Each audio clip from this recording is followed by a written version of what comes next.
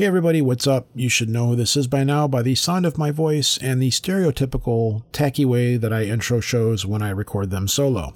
This week, I recorded an episode with Stacey Horn in regards to her book Damnation Island. Lobo was not able to make it due to some family obligations, but I'm not going to air that episode this week, primarily because I'm just too beat. I'm tired. I've had a really rough week. I've really pushed myself.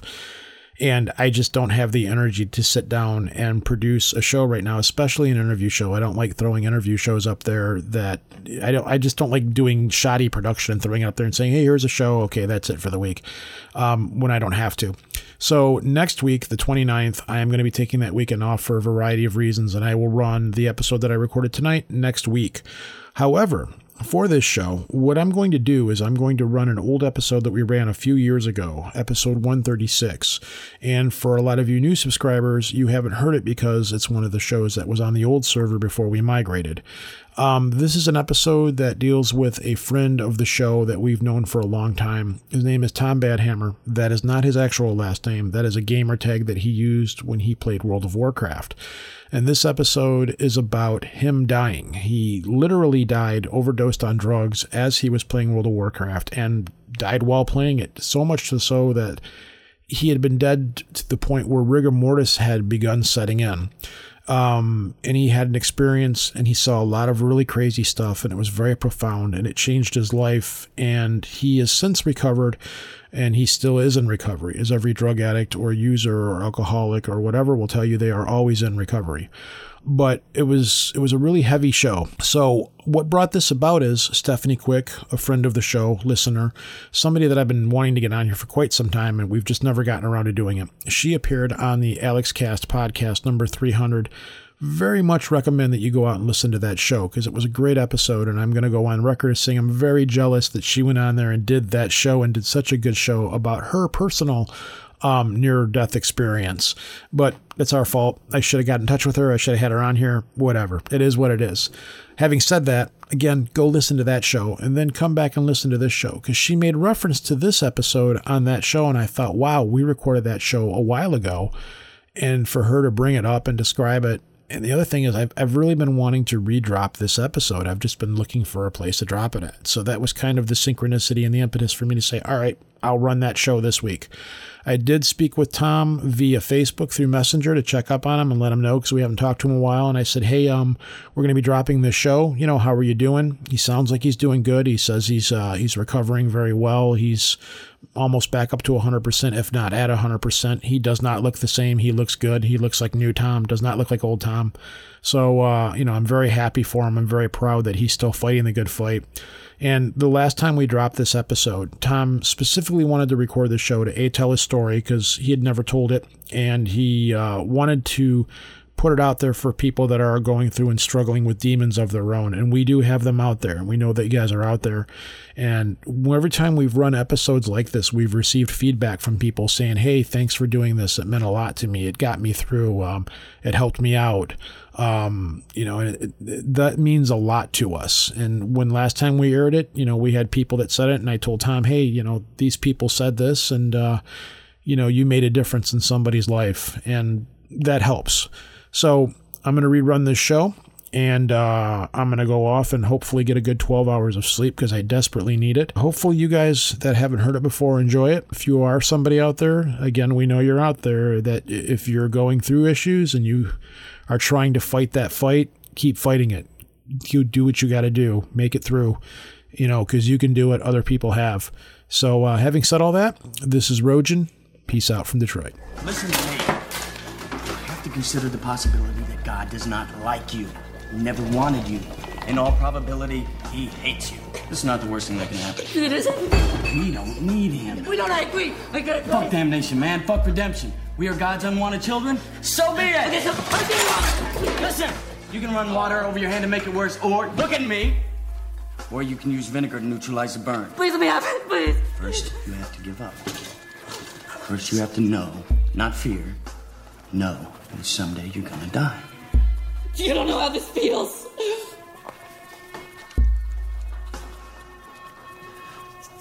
It's only after we've lost everything that we're free to do anything.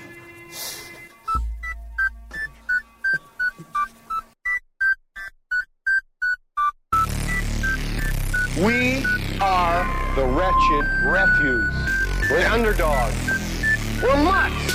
We're mutants. There's something wrong with us. Something very, very wrong with us. Something seriously wrong with us.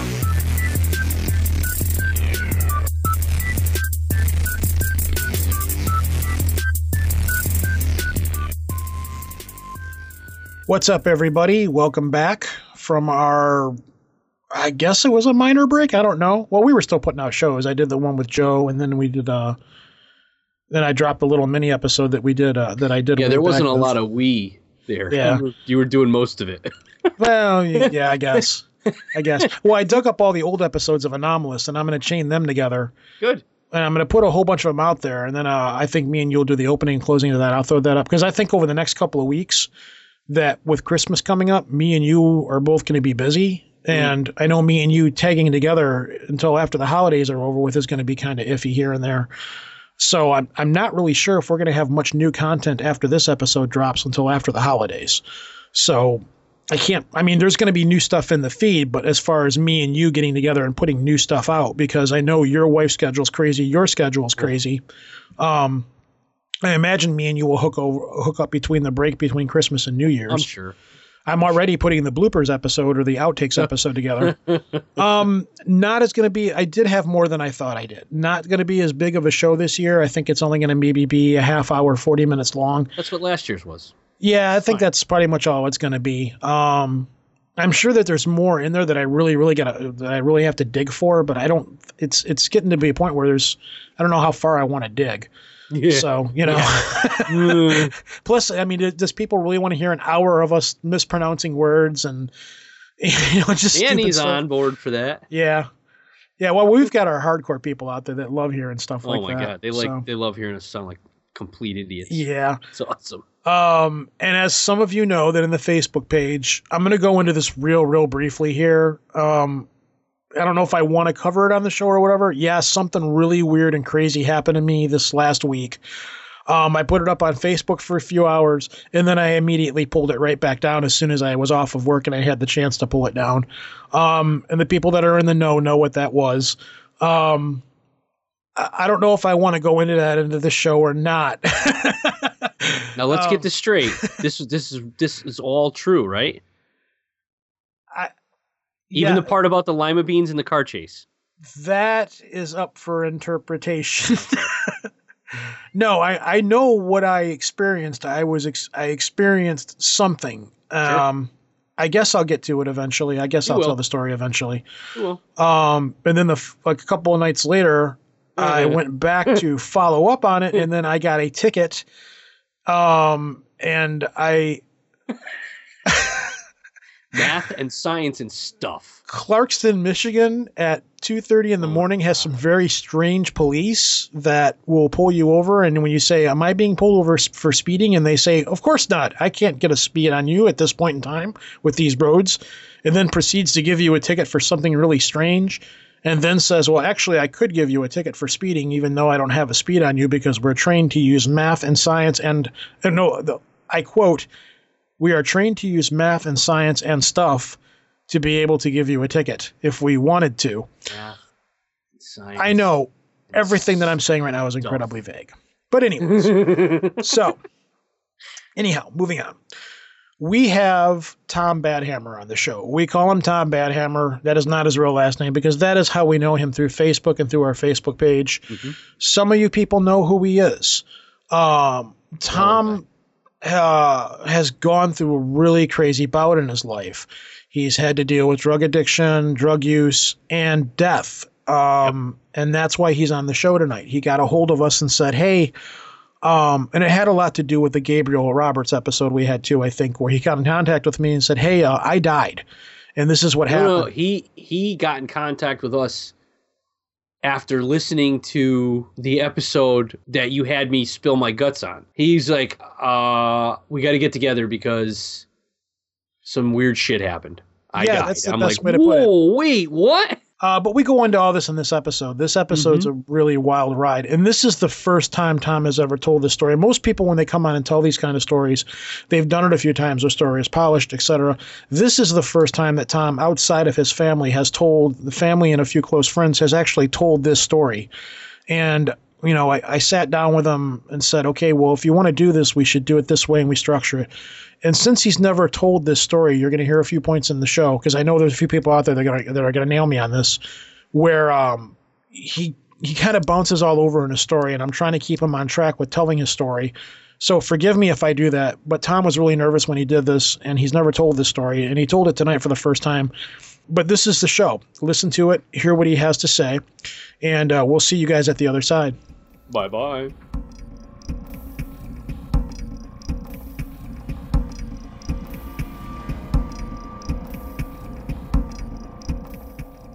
All right, folks, we're joined by Tom Badhammer tonight. That's what you go on his Facebook, so that's what we're going to keep it as. I don't know if you want your real name being tossed out there or anything, so I'm assuming that comes from World of Warcraft, correct? Kind of. It's a nickname I've had for a while, and I just go with it. It's been my online alias for a number of years. For the Horde. Yes, for the Horde, of course. So you've been a listener of ours for a while. Have you been with us since the beginning, or I don't? Yeah. Have you been with us for a while?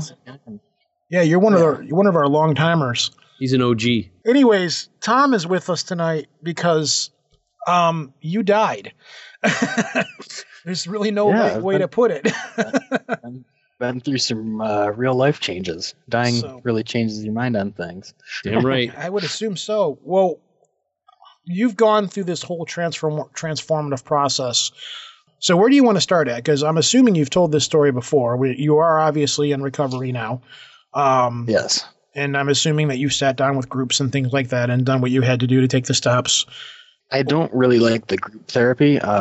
In 2004, I went to a rehab program, and I was in with the groups, and I just didn't like the interaction with people. And, you know, they say that once you're an addict, you're always an addict, and that's true. I fell back in. It was a number of years later, and I fell right back into place, doing all my old things, and just a different way about it. And so, eventually it got the best of me. How long, you know, when did you started getting high and stuff? What was the extent of what you were doing in your life? Well, are we talking back at the beginning? I mean, like how, you know, I mean, like you've pretty much been a partier since you're a teenager, I would assume, right? Yeah. I've been smoking weed most of my life, it would seem, you know? Yeah. I'm 33 now, and I think I started when I was like 14 or 15.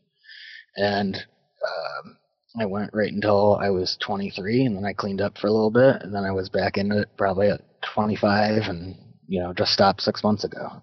Okay. And on top of that, there was everything else under the sun. I mean, yeah, how hardcore did you get into this stuff? I mean, were you using like pretty much every drug on the table, or? Well, I mean, when I was in my early 20s, I did a whole lot of coke because it was around and it was free, and I was a DJ, you know, club DJ, and I got to do a whole bunch of ecstasy because it was around and it was free.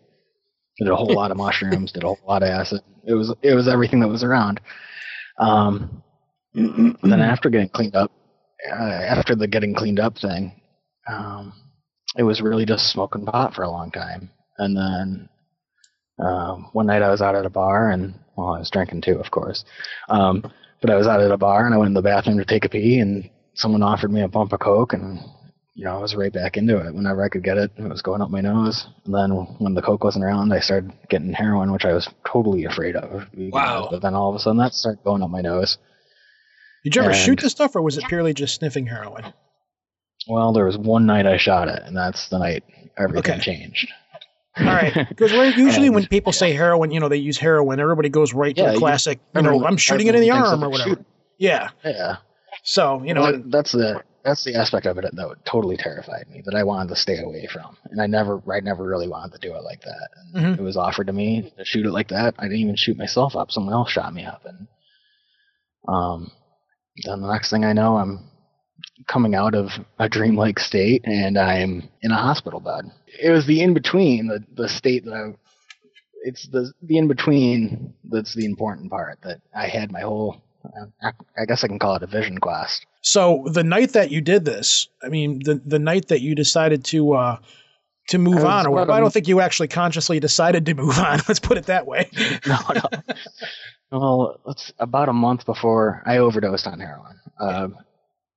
May 22nd, 23rd this year. Mm-hmm. And May 5th, my wife left me. Mm-hmm. And there was a whole bunch of reasons. And basically, things had been falling apart for quite a while. And me turning to hard drugs was like my form of escape from the reality I was going through, from a job that was paying the bills, but wasn't exactly what I wanted to do. A marriage that I wasn't entirely happy with because there were a lot of things that could have been better about it. You know, a lot of them were my fault. Some of them were hers, and, you know, it wasn't perfect. And now, well, waking up from my coma, my whole experience, I came out of that with the fuck drugs, fuck the marriage, I'm over it all. But what were you on when you actually kicked over?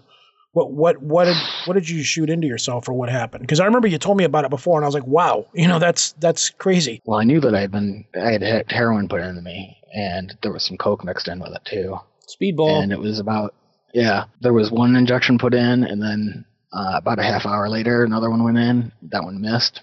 And then another one went in right after that. So I actually got 3 hits. Wow. And And that was I'd it, been huh? drinking. Oh my God. Yeah. At the time, I was so drunk when I got shot up that it was just bad decision making all around. Oh, yeah. So I've drunk Dial Lobo a few times, and man, dude, you heard nothing compared to what it was. I used to see your Facebook posts and stuff too. Yeah. I mean, it was like, because I remember for a while you were posting stuff regularly and stuff, and then your posts just started getting really, really crazy, and then that was it. You just kind of dropped off. That's how we all keep in contact with you, through Facebook and everything. You're part of our Facebook group and stuff. I remember my wife coming in here once, and she saw a picture of you on the net, and she's like, man, that guy's scary. I'm like, he's actually one of the sweetest people in the world. Don't let his appearance fool you. Speaking of the picture, I got a collarbone tattoo that says "Dead Men Tell No Tales," and man, I got a story to tell. That's what I think. So I've been there and back, and it's wild shit. So you got shot up and you overdosed, and that was it. You died for the most part. I sat down and I apparently started playing World of Warcraft. It was raid night, so I'm on WoW, and I'm on my headset, and I'm sitting at the computer desk. And apparently, I just nodded off and hit the button to talk, and my whole guild heard me snoring away, and they didn't really think of anything of it because I'd fallen asleep playing WoW a couple times, so like it was no big deal that I was snoring in that. So they just kicked me off to another channel, and then the next day my mom came looking for me. This was at 10:30 at night that I passed out. And my mom found me the next day at 5:30 in the afternoon. I was supposed to be moving back into my parents' house all day long. And she'd been calling me all day. I still have voicemail messages on my phone from that day that I haven't listened to because I just don't want to. So you were out at 10:30, and then you went from 10:30 that night till 5 o'clock the following day. Yeah, she couldn't get into the house. My father-in-law had keys. He got into the house. They found me. He'd been in the Navy, and he had seen a bunch of guys overdose on the ship. And for me, part of the hard part of all this is that he had to see me in that state, and I know that he's seen guys like that. And I was rigor mortis in the chair. I was blue and gray. I had a very faint heartbeat. From what I've heard, I'm one of 2 people to survive at the heart rate and the blood pressure and all the health stats that I had to survive an overdose like that. So what kept you alive then? Was it the oxygen in your system or something? Or when you actually start to die, there's an enzyme release, CPK. And from what I understand of that, CPK breaks down your muscle tissue and releases oxygen. And the oxygen is what helped keep my brain alive. That's why I'm not brain dead. Because prior to this, even though I was drinking every day and doing drugs and everything, I was still going to the gym an hour, 2 hours, 3 hours a day, lifting weights, hitting the treadmill, doing my thing. That's really what kept me alive. My muscle tissue. When I came to, there's a whole lot to that. But I lost a lot of muscle mass. That's really what kept me alive. Seems like a pretty good trade-off to me. Yeah. Good thing is muscle mass can be rebuilt. I've already been putting it all back on, so. Nice. So at that point, you passed out, your mom and dad found you, and you were, for the most part, barely alive. Did you actually sign out and punch out at any point? Did you actually die? They did hit me up with a whole bunch of adrenaline, get me back. I was in a coma for 3 days. It was that period where there was like it was like I came to and I started to see my life play out, in every minor decision that had led me to the point where I am now. I was seeing different choices I could have made and how they all played out.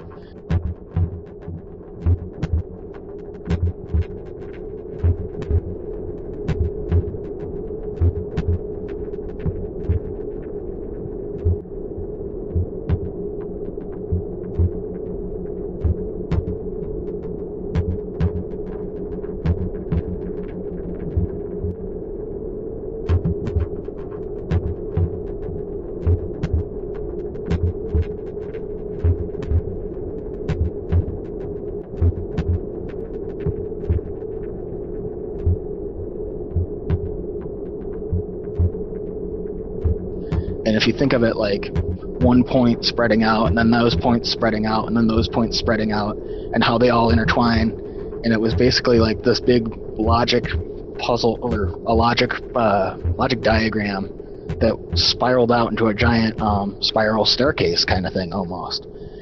And I was seeing like infinite things popping off of all of these. So it was like infinite lifetimes playing out in front of me. So you're seeing your life as fractal scenes for the most part. It was like I'd see a scene play out, and then a different version of that scene play out, and a different version of that scene play out, and then it was like choose your own adventure almost. Like all these things would happen, and it's like, all right, well, I went down, I opened door B or something, and here I am, and okay, what's going to happen next? All right, I'm going this way. So was it like watching a movie, or were you physically in it? Yeah, there was no sense of physical, and it wasn't like from the outside. It was pretty much like first person seeing things. But I had no sense of like, this is my physical body and I'm actually doing this. It was more like a movie in that sense. It became really trippy to see all these different things playing out, because it was almost like a oh my god, it was like seeing all these different options happen and things I could have done better. Yeah, because the vision that comes in my head is the scene in The Matrix where he's standing there and he's looking at all the TV monitors and all of the different aspects of Neo's life are happening, all of the choices that he's made from the past there. But that's how I'm conceptualizing it, because I can't conceptualize what you're saying for the most part. It's hard for me to put that into a visual sense. I understand what you're saying, but I'm having a hard time visualizing. Best Buys. What? It's like standing in Best Buys when all the television sets are on. Yeah, but think of television sets as far as you can see, and inside every television set, there's television sets as far as you can see, and inside those, and it just goes on and on and on. And yet you're able to see all of them. Yeah.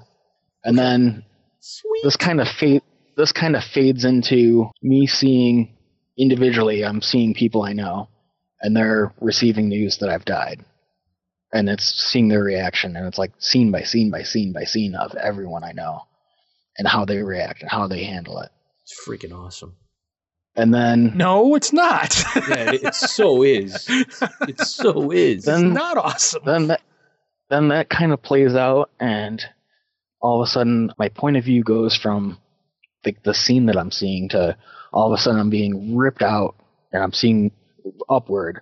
I'm being ripped upward from that location, and I'm seeing, the ground, and then seeing, the state and the continent and, the planet basically. And then I'm out in space, and it just keeps going and going and going. And Earth is just this tiny point of light, and it expands and expands and expands, and then it collapses down, and there's just white. So would you say that you had the stereotypical light at the end of the tunnel experience? Was that what you were experiencing? No, it wasn't like the stereotypical light at the end of the tunnel. I was kind of, at that point, I was kind of like wondering if that was going to happen, but no, it wasn't. Where's that Jesus? At all. I was watching space like expand and contract, and I walked away from that with the overall message of this was like nothing is permanent, like nothing is even infinite. Within the infinite of space, like nothing is permanent. And I took a real personal meaning in that, because all this came about with my marriage, what I wanted to have last for forever. And I had to just accept that nothing is permanent, nothing lasts forever. Deal with it. Now, I have to ask you all of the stereotypical questions, because your experience is not stereotypical. So you didn't see any dead relatives? You didn't have any voices or any confrontations with any kinds of beings or anything like that? Did you ever feel that you were offered a choice? Beings, no.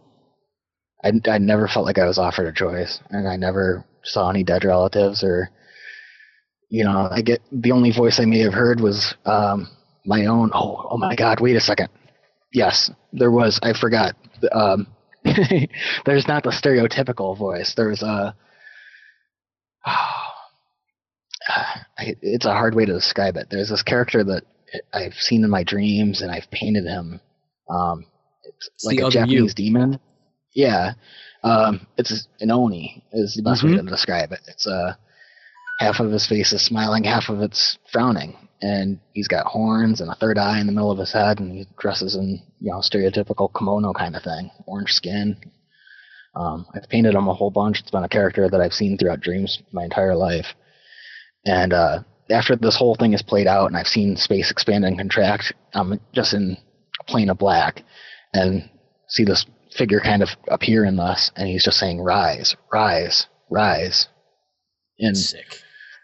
Yeah, and it's like almost the sound. It was probably like the beat of my heart at that point that it was just saying, "Rise, rise." Was this rise. when you were coming out of it, or was this when you were leaving the earth? This was as I was coming out of coma. All of a sudden, from the black, I felt the worst pain I've ever felt. Oh my God! Like the pain in all this was ridiculous, and it was like I think I fell back into my body at that point, and I rolled over. My head rolled over, and I opened my eyes, and I saw my one cousin on my one side. I'm an only child, so my cousins live across the street from me. They're like my best friends. We go to the gym all the time. We're the closest thing to brothers. I look over, I see my one cousin. I roll my head over the other way, and I see my other cousin. And at that point, I realize I'm in a hospital bed, and what I've done, and I'm letting everyone down. And there's just like this overwhelming feeling of just like sadness that here I am and that I caused this, and like the vision of the pain that I caused everyone in dying, it's just as bad because of what I've done, and that I'm here. How long were you in the hospital for before you came to? 3 or 4 days at that point. I think at that point it was 4 days from the initial overdose. I ended up being in the hospital for a total of a month. Oof. And I went from, at the point I woke up, I could only move my right arm and my head. It was when I realized that I couldn't feel my legs. And when I tried to move my left arm, I grabbed it with my right arm and lifted it up, and it just flopped down like dead weight. I know that. I had surgery earlier this year. I know what that feels like. It's bizarre. It's such a weird feeling. It is. And I ended up having really, really bad nerve damage as a result of the overdose, the oxygen deprivation that I did have. Right now, I'm still getting back into back on my feet, so to speak. I walk with a cane sometimes, but I started out not being able to sit up at all. I had to learn how to stand with a walker with no sensation in my legs. Ugh. Well, Yeah. you were there, and you said you've seen all these scenes of your life taking place before your eyes. Was this a past, present, future kind of thing? Is this like the Ghosts of Christmas, past, present, and future? You got to see where you were, where you're at, and where you were going, or where you're possibly going? I think the only thing with the future is the possible future of if I had died at that point. And from that, I kind of came up with an idea of like, what if I really did die, and this life that I'm living now is an alternate timeline of that infinite possibilities, and I'm here for a reason. When you were there, did you ever feel like you were given a choice of what you could do, or these choices were just presented to you as possibilities? The choices that I saw were all choices that I had already made. There was no choices beyond that.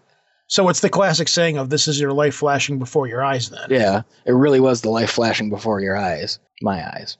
yeah. But yeah, it happens. And I've said that dying is the most painful thing that could happen. I was going to say, you said you experienced pain, but that was was that why you were there, or was it when you came back? I don't think dying's actually painful because I don't remember that. Coming back is painful. Coming back is painful. It's when you realize you have a body again.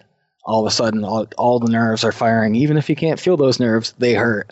Because I could really only feel my right arm. But oh my whole body was suddenly on fire. It's awesome. Yeah. And it's such the human body is amazing. It's so amazing. Like, as I've been learning to walk again, I have way more respect for the human body. Right. I don't have full mobility in my left foot right now, and part of what I have to do is constantly flex it because I have downward motion but no upward motion. And my downward motion on my foot is not so good, but I can feel every single muscle in the calf that causes that flexing motion, and it's given me a lot more respect for the human body generally. That's got to throw you for a loop, huh? Yeah. Now, I need to ask you the ultimate question. Do you actually feel that you went somewhere, or do you feel that this was just chemical reactions that were happening in your brain? I've gone over this a whole bunch, and I thought about it, and I've talked with my dad about it, because when I came out of it, I was like, I explained the whole situation. I explained it to my dad. I explained it to my cousins. I explained it to so many people just to tell my story and be like, what is this? What just happened? My dad said it could kind of go either way. Like, he felt like because of the medication they had me on, it could have been like a drug-induced trip almost. It was way too intense to be anything like that. Like, that was real. As far as I'm concerned, that was real. I don't know if it was actually going somewhere as in a physical location, because it kind of made me feel the consciousness. It goes in the consciousness, really. And I don't think consciousness is located within the body. I think, because going back to the timeline of events, I don't think that there was a time that I was gone. I think that time is not at all what we see it. I think time is more of like a construct of the physical vessel. And that returning to my body, I had to go back to the understanding of time being linear. But while I was out there seeing things and seeing the infinite possibilities, because seeing all the different lines that things could go, that definitely seemed nonlinear. Have you ever had to struggle with these concepts before at this? I've wondered about it because I've had some philosophical thoughts in the past, but having seen what I saw, it kind of affirmed that option to me, that idea. I don't know. It's just, it's a really heavy thing to actually experience. And like, for me, it sounds very terrifying to have all of this stuff thrust at you at one point. It's like being on a ride that you have no control over for the most part. You're just there and you have to go through it. Yeah. To try to process all of that much stuff at one point going through your brain. It sounds like I get the feeling that it's something that an actual living brain or consciousness, living consciousness, could not properly process. I think it took an elevation almost, like leaving the body is what it takes to be able to see things like that and to be able to see more than what we have now. You were able to comprehend it while you were there, I'm assuming, correct? Or were you not having an easier time comprehending it? My vision, I was comprehending as it was happening. And when I came out of it, it was kind of just a wow. Like, there's no... You were able to bring that comprehension back with you, obviously. I was able to come back with it and try to wrap my mind around it. And it took me like 2 or 3 days before I was even able to talk about it with anyone. Because it was more of, I'm alive, this happened, wow. Just processing it mentally. And then the amount of pain I was in, and it wasn't until my cousins showed up, I think it was, were the first people I talked to it about. One of my cousins actually worked at the hospital, and I told him about it, and he's a little more religious than me, and telling him the story, he was like, you had a God experience, you saw. Yeah, but this doesn't fit into a Judeo-Christian concept. Yeah. You never met God. You never, I mean, that's why I asked you, Depends on your definition of God, though. I was just about to say, Lobo, how does this trigger with you in your experience? I didn't see God. No, I know you didn't see God, but how much of what he's saying to you, because your experience was something almost completely different. I mean, you more or less went through 3 levels of hell, Yeah. But my 3 levels of hell are a perspective on what you deem as hell, though. Tom doesn't sound like he went through any kind of hell or anything like that. He sounds like... Tom's a good person, though. Well, let's not get into this. Let's not go this route. I mean, because your experience is much, much different than what Tom had. But from what we've read, the whole concept of I was going through a light, I saw a light at the end of the tunnel, I saw relatives and stuff like that, that doesn't seem like it actually happens as much as what's put out there. That's just the popular concept that's grabbed onto. I think that's the concept you hear more of. Mm-hmm. I would love to hear all the different possibilities that what other people see, and I feel like mine is just another aspect of what can happen. It was almost like there was a morality lesson to be learned, and like I said, mine was kind of coming out of it being like, okay, I'm over the situation of the divorce. I'm over my drug use. Like, I came out of it and I had made the decision. I was done with that shit. It was just so intense. It really was life-changing. It made me, like, instantly I'm more compassionate for everyone I meet. I've become so much more empathetic for people. Like, if someone's going through something, I'm feeling what they're feeling. And it's like so intense. I never had a good time dealing with emotions, but now I have to perceive other people's emotions, and therein lies the rub, my friend. Yeah. Welcome. Yeah. and dealing with the emotions of going through a divorce and feeling the rejection, and then feeling like I disappointed everyone with what I've done, and part of the divorce is that I'm 33 and I've moved back in with my parents, and I'm having to learn how to walk again. And initially I was in a wheelchair, and then I was in a walker, and then it was a cane, and suddenly a long time ago, when I was a newcomer, I had an old timer tell me that if you do not want to become humble, you will be humiliated. Yes. And I had no idea what he meant until I was humiliated. Honestly, the most humbling experience is not being able to move and having to shit in a bedpan and have someone else wipe your ass for you, and then apologizing to them and them saying, this is my job, this is what I get paid for. And I went through that for weeks before I could do anything. Well, initially, there was like 2 days of that. At this point, I couldn't even sit up. There was like 2 days of that. They were trying to get me to walk in a walker. And I was done with it. I was done with being stuck in a hospital bed, not being able to feel most of my body. Like, I wanted that to be done with. Physically, I wasn't over it. But I demanded to stand. I demanded to walk to the bathroom. They wouldn't let me go to the bathroom. They'd let me use a commode. So they put a commode on the other side of the room. And I took about 2 steps, and I fell down, and I crushed the other side of the room. They put it like a couple feet away from me. Well, I ended up crushing the I crushed the commode. I'm a big guy. Yeah. I crushed the commode. I crushed some other piece of equipment, and all of a sudden I'm terrified because I felt like I couldn't feel anything, but I felt like I probably had a piece of medical equipment lodged in my ass. Oh. So then there's a bit of panic, and I'm wearing one of those embarrassing hospital gowns. So, and I had a catheter in. So I'm attached to a hose, and I've fallen at an uncomfortable angle. Didn't bother me at all. Oh, having that thing come out was the bad. No, that didn't bother me in the least bit. That didn't bother me in the least bit. God. It hurt more going in than coming out. I'm glad I don't remember it going in.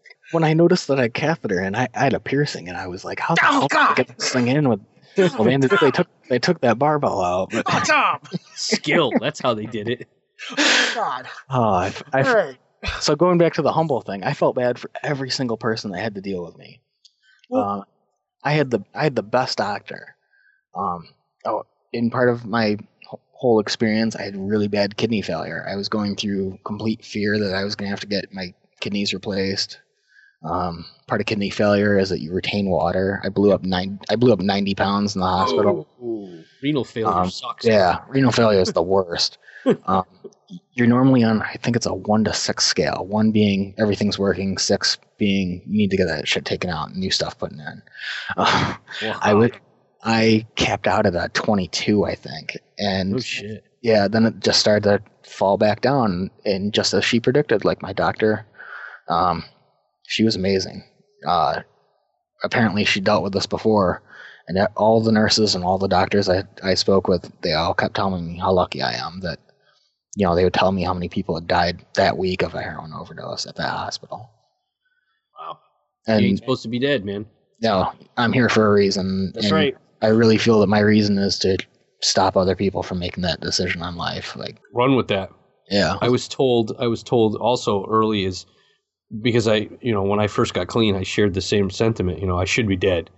I should be dead. And one of the old timers that I still talk to, who's still clean, he's got like 35 years clean now. He's like, you know what? Even if the only reason why you're still alive is so that one day someone walks through the door and you smile at them and it keeps them clean, that's enough.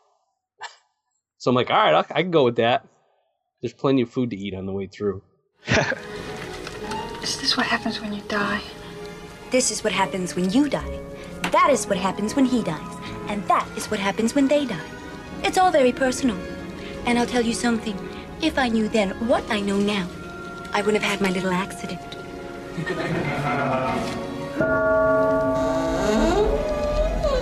I'm trying to use the phone! Hey, Archivist, this is Raj. You hear that sound in the background? That's some bacon cooking on my stove. I was calling because I just finished listening to the latest episode. And I have to say, it was quite enjoyable. I really liked everything that you guys had to talk about. Rojan, there were no discernible Skype problems that I could hear. Maybe I wasn't paying attention because I was enjoying the conversation so much. And Lobo, you are some kind of guru. Just accept it. Peace! Want to get in contact with the show or listen to back episodes? It's easy. Go to www.projectarchivist.com. On the right side of the page, you'll find links to our archives, as well as links on how to get onto our Facebook page and follow us on Twitter. If you want to leave a voicemail for us, it's 734-681-0459. Yes, we do listen to all of them.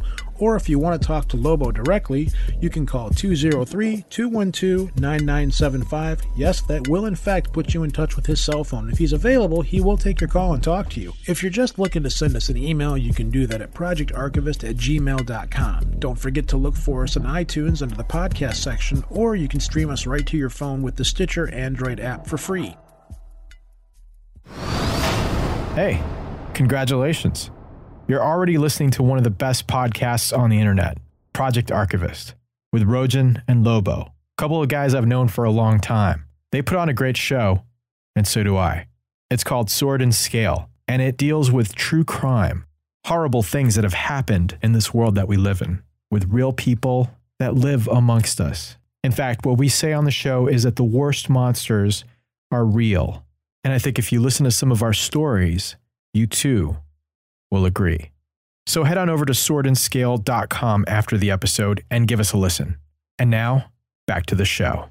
Part of my compassion for other people is that I just try to be nice to everyone I meet. And like you said, I have this scary outward appearance. I try to Yeah, but you're really not. Yeah, but you're not scary though. That's the thing. Yeah. I try to change. I try to change people's opinion on the large, heavily tattooed individual.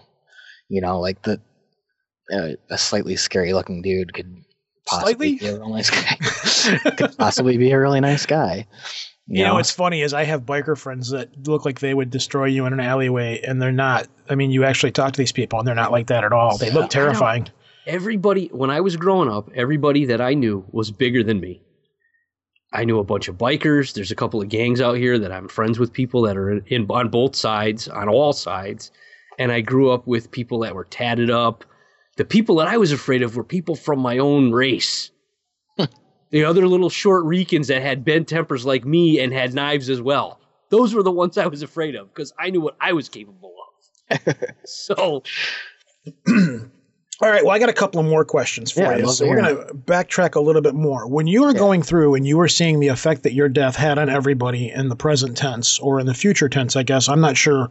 Were you able to feel what other people were feeling? Were you able to experience what they were? That was the worst part about it. Was I was being bombarded with the emotion of like the loss that all these people were feeling, the sadness, the disgust, you know, everything, the disappointment. Disappointment was the hardest one to feel, you know, and it's just, that was really intense and it was really lasting. Like I came out of that. When I woke up, I was still feeling, that's why I felt so much disappointment. Seeing my cousin being alive and seeing my family, seeing my parents and seeing. Of all the things that you felt when you were there, the emotional experience of feeling what other people's felt is what stuck with you the hardest then, you'd say. That and that nothing is forever. That you got to make what you can of this life and live it as good as possible.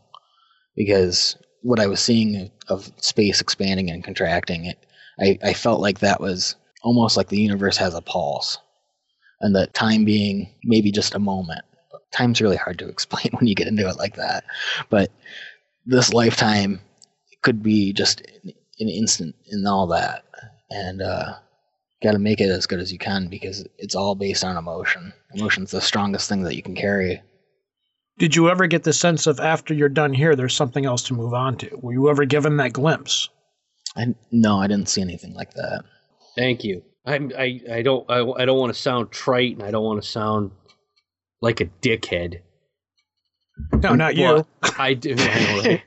Fuck it. Lobo, I think you're right. We've talked about the figure I saw that was saying rise, and that I've seen, in my dreams and things. I think it's the other side of you. It's like the other side of me, because it's something I've seen throughout my life, throughout dreams, and having some sort of connection with, and just having it described as me, my other part of me, just makes sense. See, that's why the other part of me, and it's for me, it's reaffirming at times, and other times it's just a pain in the ass. But my last week, it was either last week or the week before, my middle child, my 7-year-old, had crawled into bed, and I was asleep, and she apparently tried to wake me up, and I was in contact with my other side, my other half. And I came up snarling and scared the shit out of her. And she so what tried you're saying to, is you can't get along with yourself. No, I have a really hard time getting along with myself. But the other side of me also has some really important information that I need to pay attention to. Because the other side of me is what kept me out of a lot of trouble that I used to get into. While I was getting in trouble, that was the side of me that was saying, no, you don't want to do that. Yeah. You probably don't want to do that. This side of me, the rational side, or the quote-unquote rational side that everybody sees, is the bad side. See, you say that so much, and that's why I always, not to go off of a track here, but I always say to you that people are afraid of you, and you're like, why are people afraid of me? And I'm like, that reason right there for things that you say like that. Yeah, but this is me. You're not going to get the others. This is me. Either you take it this way or you're not going to get the other. I can only get in contact with mine in altered states and sleep. I totally agree with that. That's where I'm at with that too.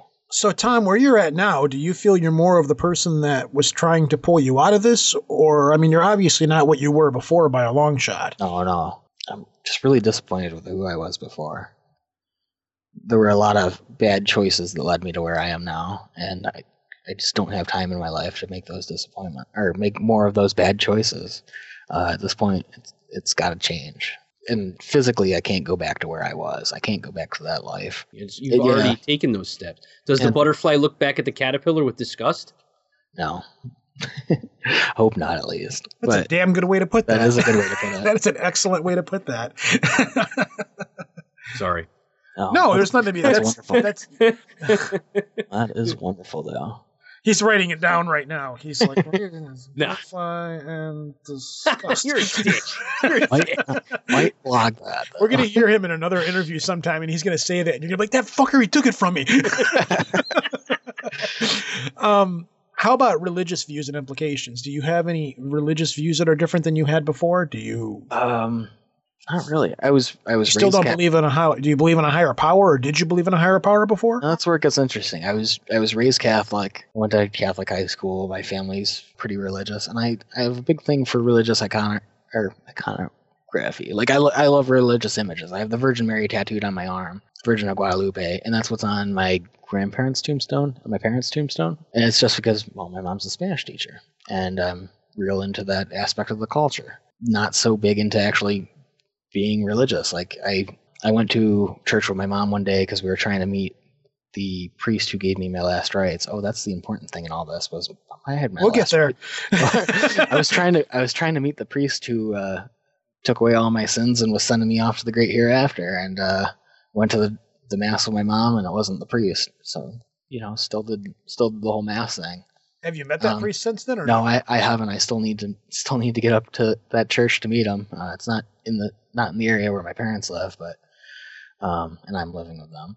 But I'm not super religious. Like I've participated in religious events with lots of people of lots of different faiths. I dated a Jehovah's Witness girl at one point. She got kicked out of.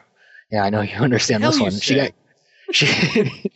got kicked out of her parents' house for dating me. We were 18 and did what we could to make things work, and that ended up falling apart. And I think she ended up making peace with her parents. I don't know how that goes, but she was kicked out of the church and everything for dating, this heathen, living in sin and all that.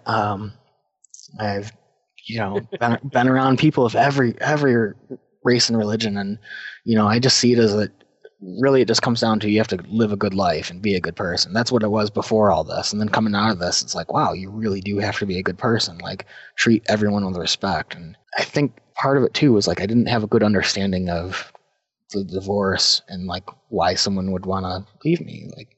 But coming out of it, I was just like, well, I did all these things. There's all these reasons why this isn't going to work, and I respect your decision. And prior to that, it was, oh, woe is me, this is terrible. Obviously, you had addiction problems. Is there one specific drug that you were hooked onto? Oh my God, I smoked weed. I woke up and I'd smoke weed, and heavier than weed, though. Not really. That's the problem. That's the problem. It doesn't need to be anything heavier than that. Yeah. You have the disease of more. Exactly. That's what I've always said I'm addicted to. I'm addicted to more. I'm addicted. If it was, playing video games, I'd get deep into it. If I was watching sci-fi movies or reading a series of books, I'd plow through that entire series of books. Damn right. Anything worth doing is worth overdoing. Yeah, exactly. If you're gonna, as long as it's not physically hurtive, destructive. It doesn't matter. Though. It's in every aspect of your life. You take the drugs out, and it's just every. If you play World of Warcraft, I know where you're going with that, because I was pretty hooked on World of Warcraft myself, as are most of the people that are listening to this. To quote Talladega Nights, "If you're not first, you're last."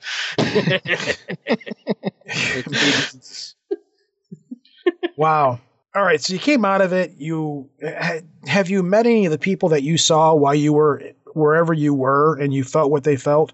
Have you confronted any of those people yet, outside of your immediate family at the time, and said, "Listen, this is what happened to me. This is what I felt"? All of my friends, my friends that I've had contact with since then, I've told them about the experience, and them seeing their reaction of me die, and I know how worried they all were. What has been the reaction you've gotten so far? People are just happy to have me here. I've had a couple people say they were really disappointed in me, and I understand that. I understand the disappointment because I saw it. I feel that disappointment. Are they? Do they think you're crazy when you try to tell them the story of what happened to you? Has everybody been warm and accepting to it, or have you run into resistance? People have been pretty accepting of it. Only a few people have said, "Oh, that was probably just whatever they had you on, or you're bringing understanding things." But for the most part, like all of my cousins have said, "You experienced that." A lot of my friends have said, "Well, that was an experience that happened to you." It was an experience, regardless of if it was drug induced or physiologically happening, or if it really was the consciousness leaving and perceiving these things.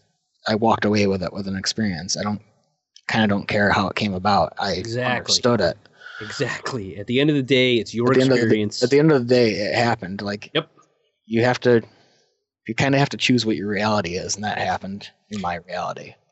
As of this week, I understand exactly what you're saying right now. Yeah. I don't want to go into great detail because of math and science and stuff. Because of math and science and stuff. Yeah, I don't want to go into great detail and about magnets, that. how do they work? But I know exactly the thought process of what you're saying right now. Yeah. I understand it completely. Good. That's one of those things that you have for someone to understand this, they have to have gone through something really intense. Yeah. Life changing. The pizza. Yeah, if you've never tasted pizza, exactly. They don't talk about the pizza. We had a guest on recently, and that was how he compared it. It was like I was trying to describe pizza to somebody who's never had pizza before. Was that? I'm trying to remember. Gabriel. Yes. That episode was great and had me all fired up to get on and talk with you guys. It's awesome.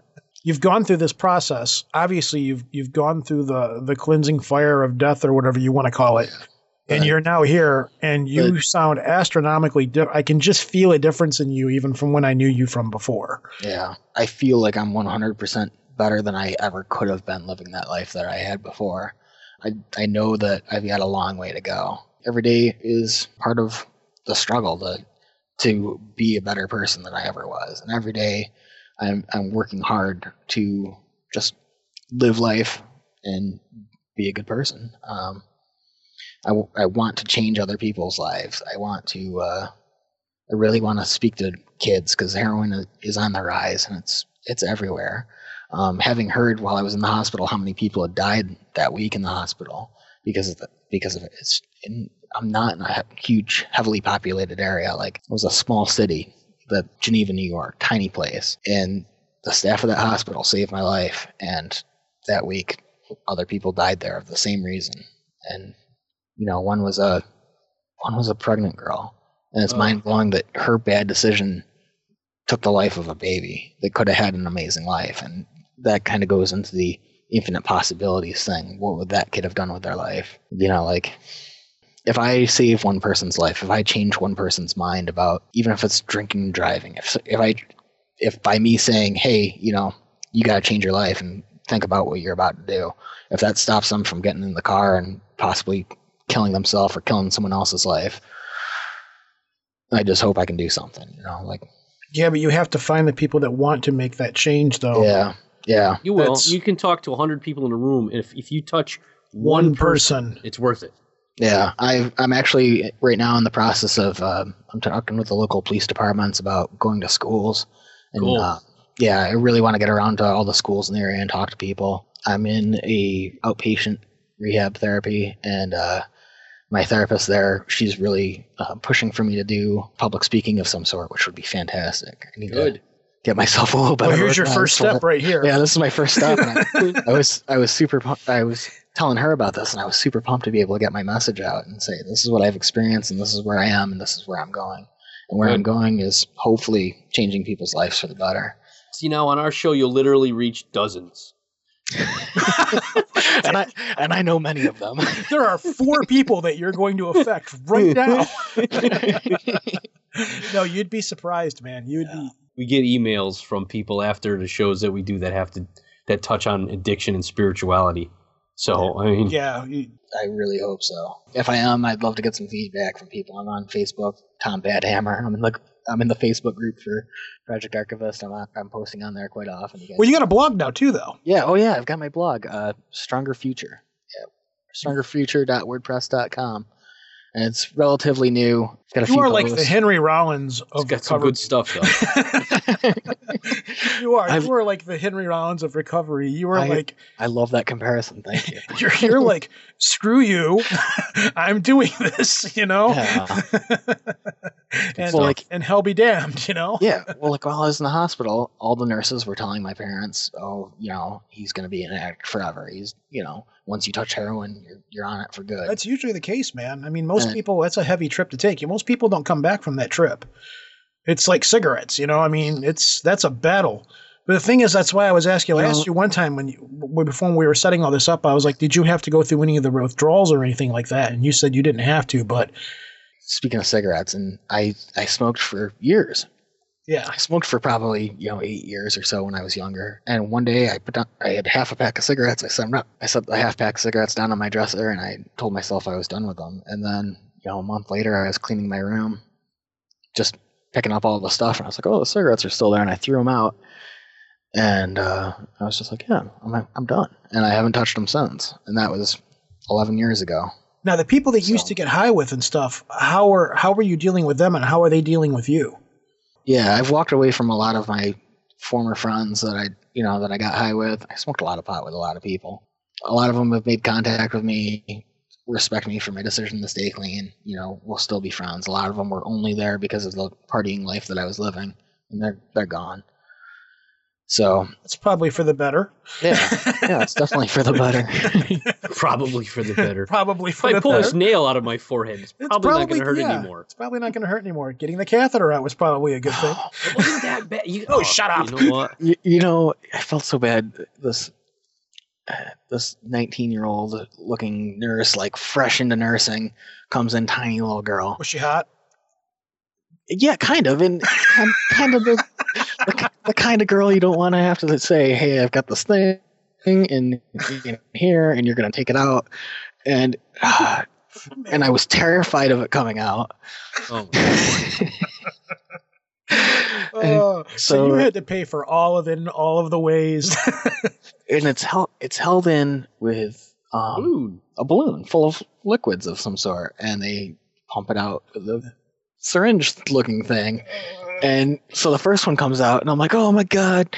Well, it's held in with 2 of these. So she pulls out the second thing of the liquid, and then gives me a countdown and says might be some drippage, and hands me a towel.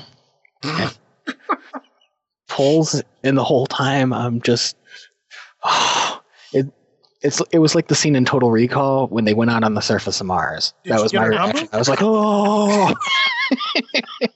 Did you get her number at least? Or? No. Life changing. Life changing. Yeah. After that, you don't want someone to ever see you again. That's great. You're gonna run into her at the mall, and she's gonna be like, "Oh yeah, you were that guy." Yeah.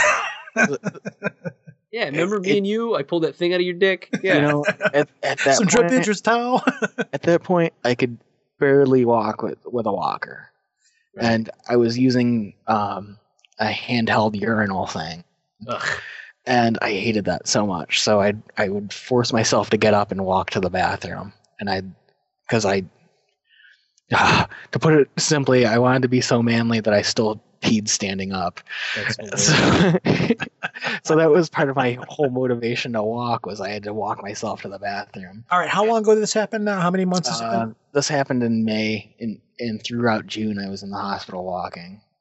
And because I know you're at the gym and stuff. That's a pretty heavy way to go. I mean, you're back He's at the gym gym. rat. He'll never leave the gym. I'll never leave but the still, dude. I mean, you don't. That's you had muscle damage. You had rigor mortis setting in to give you muscle damage. You had nerve damage. I still have a lot of nerve damage. Actually, I got a lot of my nerve damage in my hand back from playing video games. I had no control of my left hand when I got out of the hospital.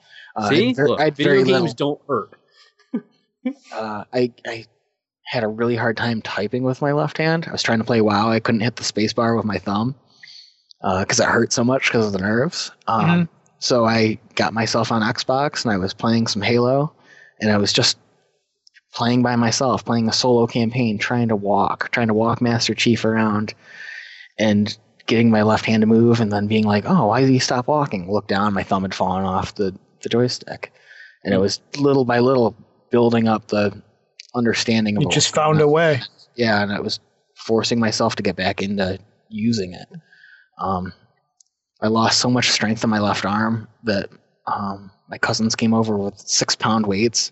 I couldn't even curl 6 pounds with my left arm. Oh man! Before that, I was hammer curling 70s. Oof. So to give you an idea of where the strength loss was, and right now that's amazing. I'm a couple months into this, and I'm in the gym as often as possible, and I have weights here in my room, and I lift weights every day in my room, but I'm in the gym, 3 times a week or so. Mm-hmm. And I'm back to curling 60 pounds, which is nice. Great. And you just will not stop. And I won't stop. Initially, to find my balance to stand, because I was still using a cane to get around the gym, I would go into the room where the heavy bag was, and I'd set my cane down, and I'd edge my way over, limping along, baby stepping towards the heavy bag. The heavy bag is one that floats it's on a water weight, and it can slide around the room. And I would hit it. I'd do combos. I'd move it a little, and I'd walk with it. And it was the motion of hitting a heavy bag and having it swing back at you, and having the bob and weave to not get hit in the face with the bag, and still walk with it as it moves. And I would do that 15-20 minutes straight, and then I'd go lift weights. And the feeling I got from that was amazing. That was starting to get back into normal as far as walking goes. Nice. I have to wear a large uncomfortable leg brace because I have ankle drop now in my left foot, which basically means that my foot flops around. It doesn't have the muscles. Like I was saying, I don't have the upward motion. I use resistance bands constantly. Actually, for about half this interview, I've been using a resistance band to flex my left foot. But it's just trying to get back into things. Will you get your foot back? Will all that come back eventually? They didn't expect me to get as far as I've already come. That ass. They didn't expect. Can't stop the human machine. Yeah, when I was in physical therapy, I initially started, and I would use these parallel bars, and they'd set me up in the parallel bars, which I needed to actually stand. Mm-hmm. And they would have me let go with nothing to hold on to, and they'd count my balance. And the first day I made it 3 seconds, I think it was. And then the next day I made it 6. And the next day I made it 15. And then it was just from there, it doubled. And then physical therapy is amazing. The physical therapists do so much as far as like, you're this broken human body. We're going to teach you how to do your thing again. Yeah, that's how it was when I broke my wrist. The doctor, I kept going every week. I'd go in there and my doctor's just like, because I could not handle not being able to use my hand and not feel my hand. Yeah. I would just push myself so hard. And my wife and my doctor were like, you need to mellow out, dude. You know, you understand we want to get your hand back. And I'm like, no, I have to get back to functionality again. I have to. It's so work to not be able to function. Yeah. And for me, like with my legs, because both of my legs weren't working initially, I would roll over and lay on my stomach after the catheter came out. Laying on your stomach with a catheter, and not advised. Not advised. But I had such small use of my legs that I would try to lift my feet up while laying down on my stomach and flex my legs back up towards me.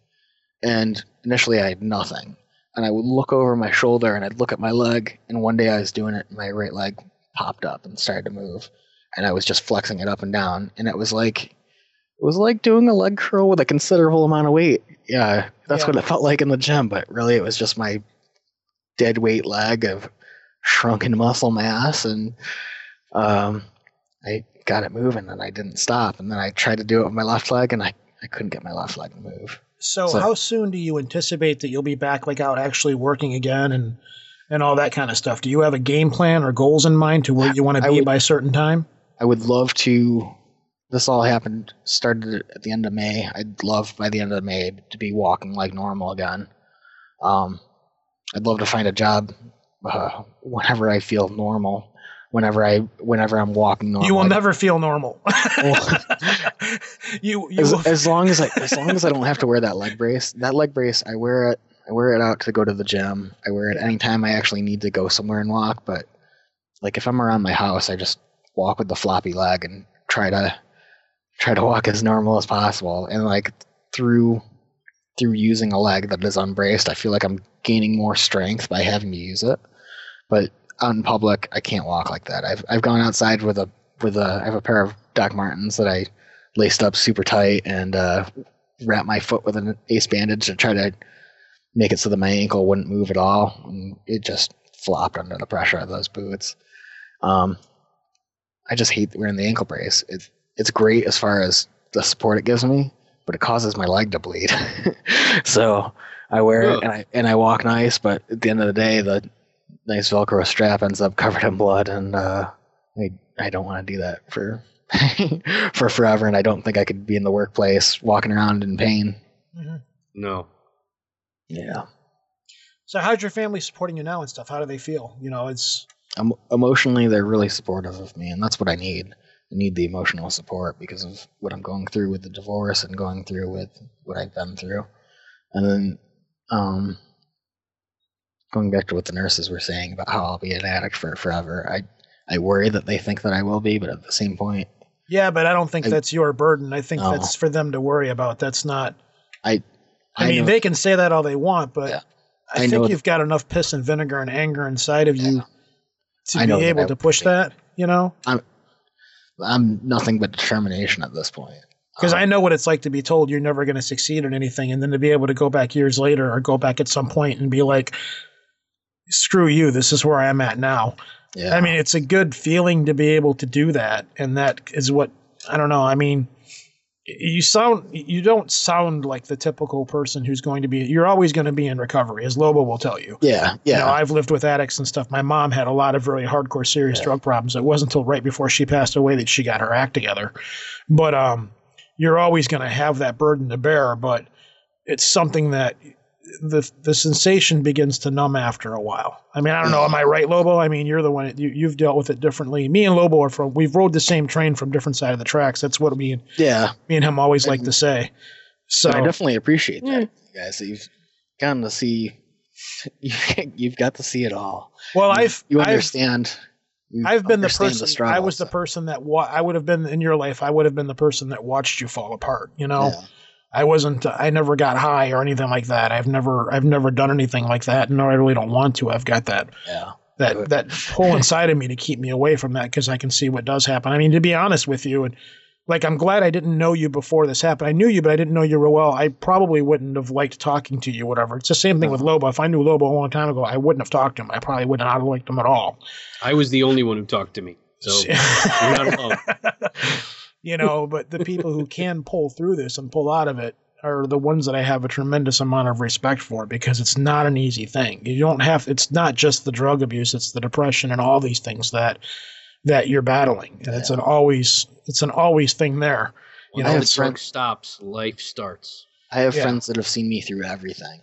And they've gone on benders with me and they've seen me through the worst and they've seen me at my best and they're just glad to see me alive. Well, when you got straight before, keep those people. When you were straight before, was it like this, or is this a totally different? This is totally different than what that was. That was that was a fake going through life acting kind of thing. That was like I need to do this because I was dealing with some legal troubles. I'd been in a fight, and it was because I was drunk, and I moved home with my parents and did my thing, and it was basically like I went back to college. And so you just did that because you had to. You didn't do it because you wanted to. This time around, you're doing it because you want to. I really want to now, and I've seen it at its worst. You never appreciate how good things are until you see how bad they can be. That's right. Yeah, well, that's the goddamn truth. You've also gone over and back, so yeah. That really gives me a real appreciation for life that I'd never had before. Like at the time that the overdose happened, I didn't care if I lived or died, and I didn't care about it for a long time before that. You asked about the prior drug use. As the marriage had been falling apart for a couple months, I'd been using drugs for a couple months of that, and that entire time I kind of didn't really care if I lived or died. Mm-hmm. And it really wasn't until I woke up that I say I woke up. I really woke up.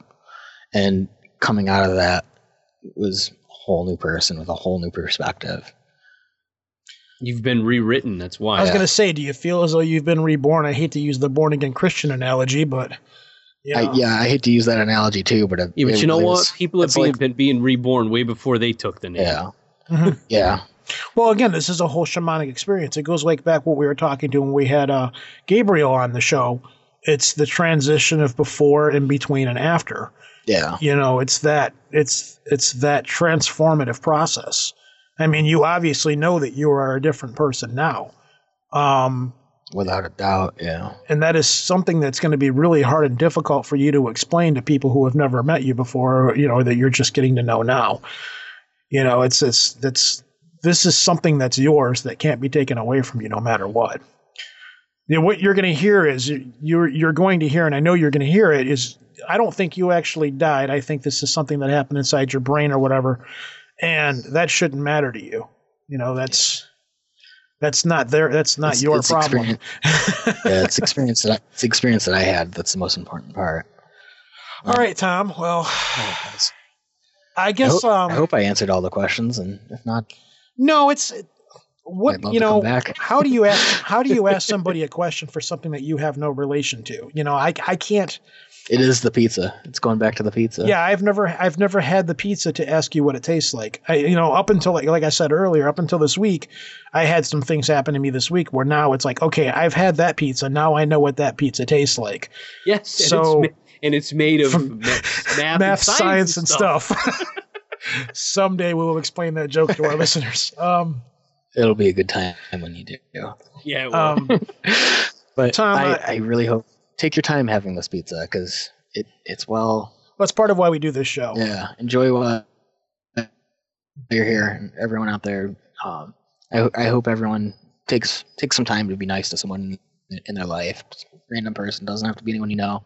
Just extend some kindness to people out there in the world because that's what really matters. Well, what about somebody that's going through hard times or something? Do you have any message for them or whatever? I know people that are going through hard times, and it gets better. It has to get worse before it can get better, and that sucks. That's horrible. Embrace the change. Yeah, embrace the change. Go with it, because it gets better. It really does. You have your horrible moments, but it's all temporary. And going back to the vision of space expanding and contracting, nothing's permanent. Like, the horrible moment you're experiencing now, it's not forever. It'll pass. You know, I have a friend. I don't think they listen to the show, but it's an old friend of mine, somebody that I used to know a long time ago, and they've just recently gone through a divorce. They've just gone through one, and the advice that I gave them is rebuild, go somewhere, go do something different, go out and completely change, because we're only here for a certain finite period of time. We don't know if we come back or whatever. So every time somebody comes to me with this, or comes to me with that kind of a situation, I'm like, go and recreate yourself. And don't be afraid to do that, because it's all you have. You know, don't be afraid to go out and change and do something different, or just do whatever you can to get out of where you're at and go become something different. Because it can't hurt. You know, it's I think that's the most rebuilding thing that a person can do. You know, if you've gone through some kind of a traumatic experience in your life, or just any experience in your life, is to go out and recreate yourself. It's not so much running away from those problems, but you can't dwell on them. Yeah. You can't grab your hammer and your chisel and start over. Yeah. And I think that's one of the coolest things to be able to do. I mean, I can't. Your experience is incredible. I mean, it's one of those things, like, everybody who has your experience was different than Lobo's experience was, and Lobo's experience was different than other people's that I've read. The only thing that's different between you and Lobo is you came out of it, in my opinion, with a firm grasp of, okay, this is what I need to do. Whereas Lobo, I asked him a year ago. No clue. I got nothing. Yeah, you still got nothing out of it. I don't know. Maybe you appreciate your wife and your kids and the life you have more, but I'm sure you appreciate the life that you have more than you did before, because going through the layers of hell you saw, being alive is a lot better than that, you know? I'm assuming. Right? I hope it is. Yeah, you're a tenacious bastard. You don't know how to die. There's probably a portion of that, too. All right, Tom. We're going to... funny. I play a Death Knight in World of Warcraft. All my WoW friends say you're a Death Knight in real life now. See, there you go. My friends say I'm an asshole in real life, so back from the dead. All right, Tom. Well, I'm gonna stop recording here and let you go. Thank you very much for coming on here and telling your story. Thank you very much, and thanks everyone for listening. I'm glad you guys. So. Oh, no problem. Thanks, brother. I love you. Yeah, I love you guys. Don't stop doing what you're doing, man. Because I mean, I think you're a good person now, and I'm glad to have you here. I'm glad to know you now. I'm glad I didn't know you before. That's the only way you really knew me before were posts online, but I never drunk. I don't think I ever drunk dialed you individually. I drunk dialed Lobo a couple times. No, but I remember seeing your posts and stuff, and I was like, we had some good conversations though. We had some good times. I know you don't like I know you don't like Twitter too much, but the things I posted on Twitter before. And then, like, looking back on it, I'm like, wow. So I started a whole new Twitter account. That person is dead now. Yeah, that person's dead. I'm now died. I'm now at Bear Score. So I post more positive things and pictures of bears and World of Warcraft related. See, I took a page out of Meta World Peace. He made no sense, so I don't make any sense either. On Twitter, whatever. Don't lick doorknobs. Whatever. Yeah, bad for your health, man. Absolutely. All right, guys. All right. Peace, Tom. Peace. Peace.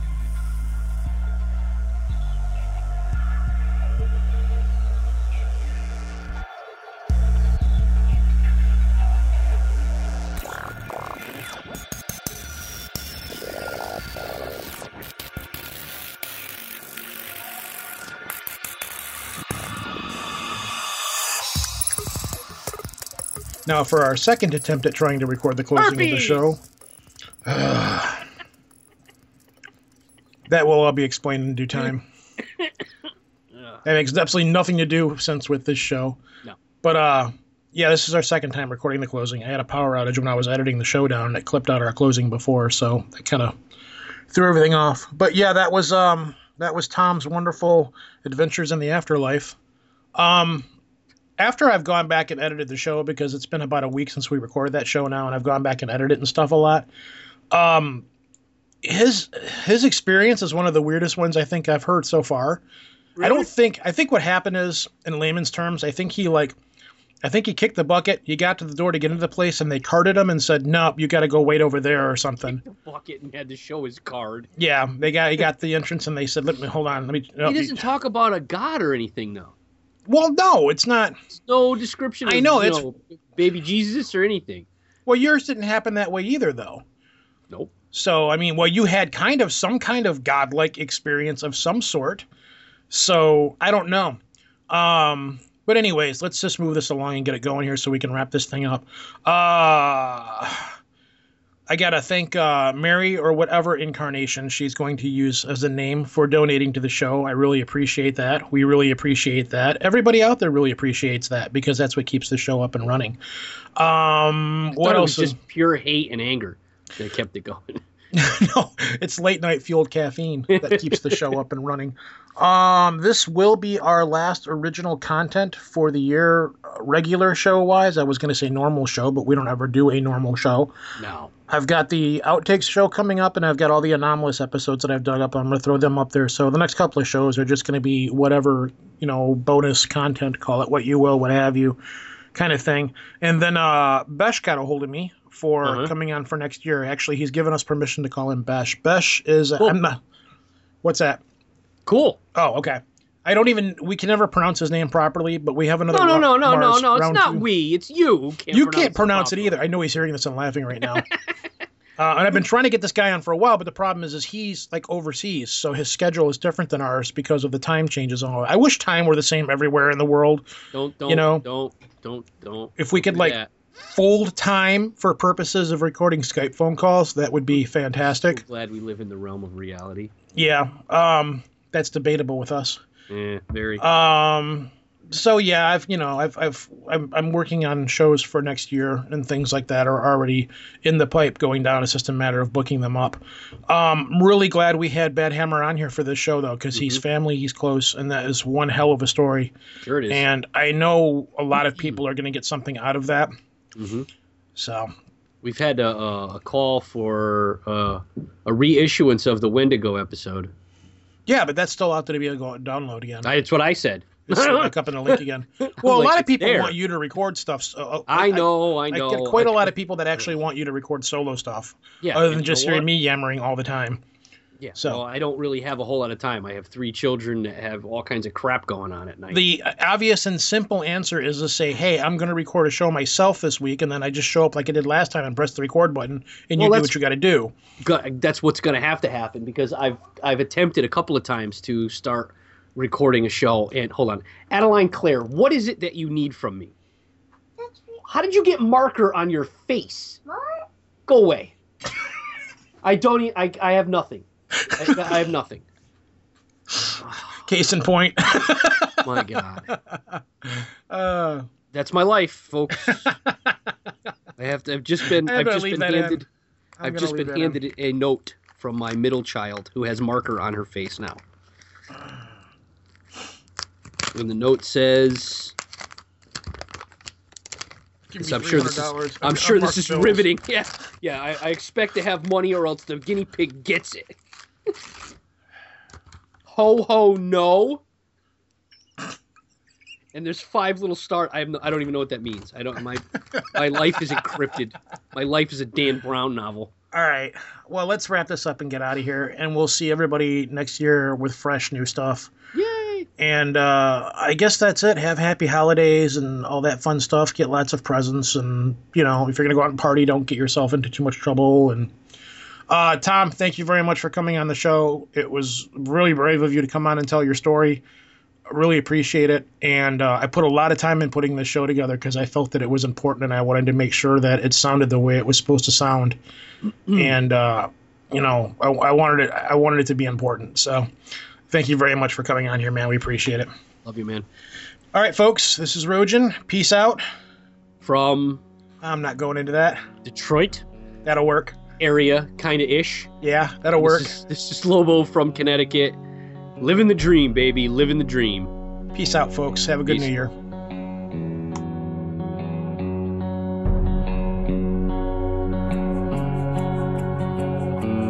Nature, nurture, heaven and home. Some of all and by them driven to conquer every mountain shown, but I've never crossed the river. Brave the forest, brave the stone, brave the icy winds and fire, braved and beat them on my own, yet I'm helpless by the river.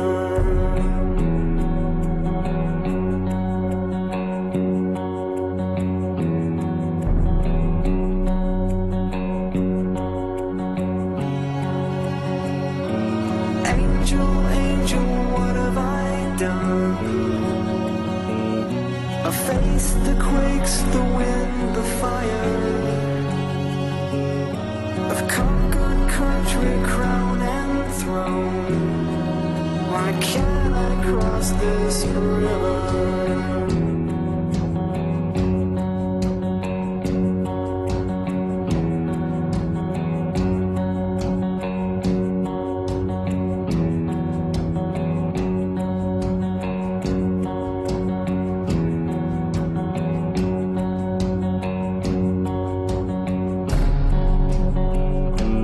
Angel, angel, what have I done?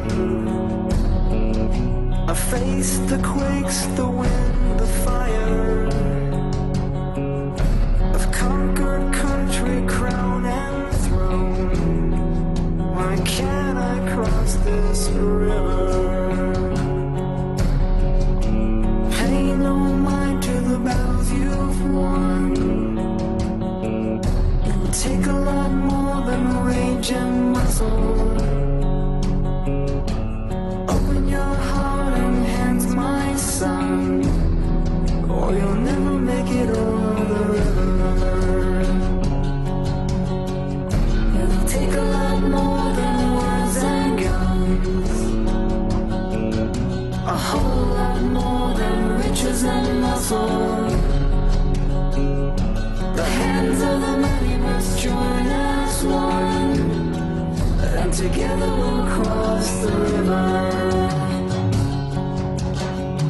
It'll take a lot more than words and guns, a whole lot more than riches and muscle. The hands of the many must join as one, and together we'll cross the river. Nature, nurture, heaven. It'll take a lot more than words and guns, a whole lot more than riches and muscle. The hands of the many must join as one, and together we'll cross the river. Brave the forest, it'll take a lot more than words and guns. Brave the icy winds, a whole lot more than riches and muscle. Braved and beat them on the hands of the many must join as one, and together we'll cross the river.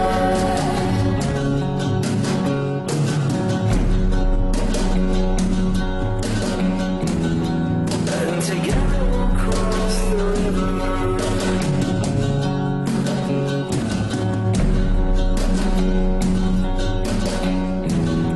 And together we'll cross the river. Nature, nurture, heaven and home. And together we'll cross the river. Nature, nurture, heaven and home. And together we'll cross the river.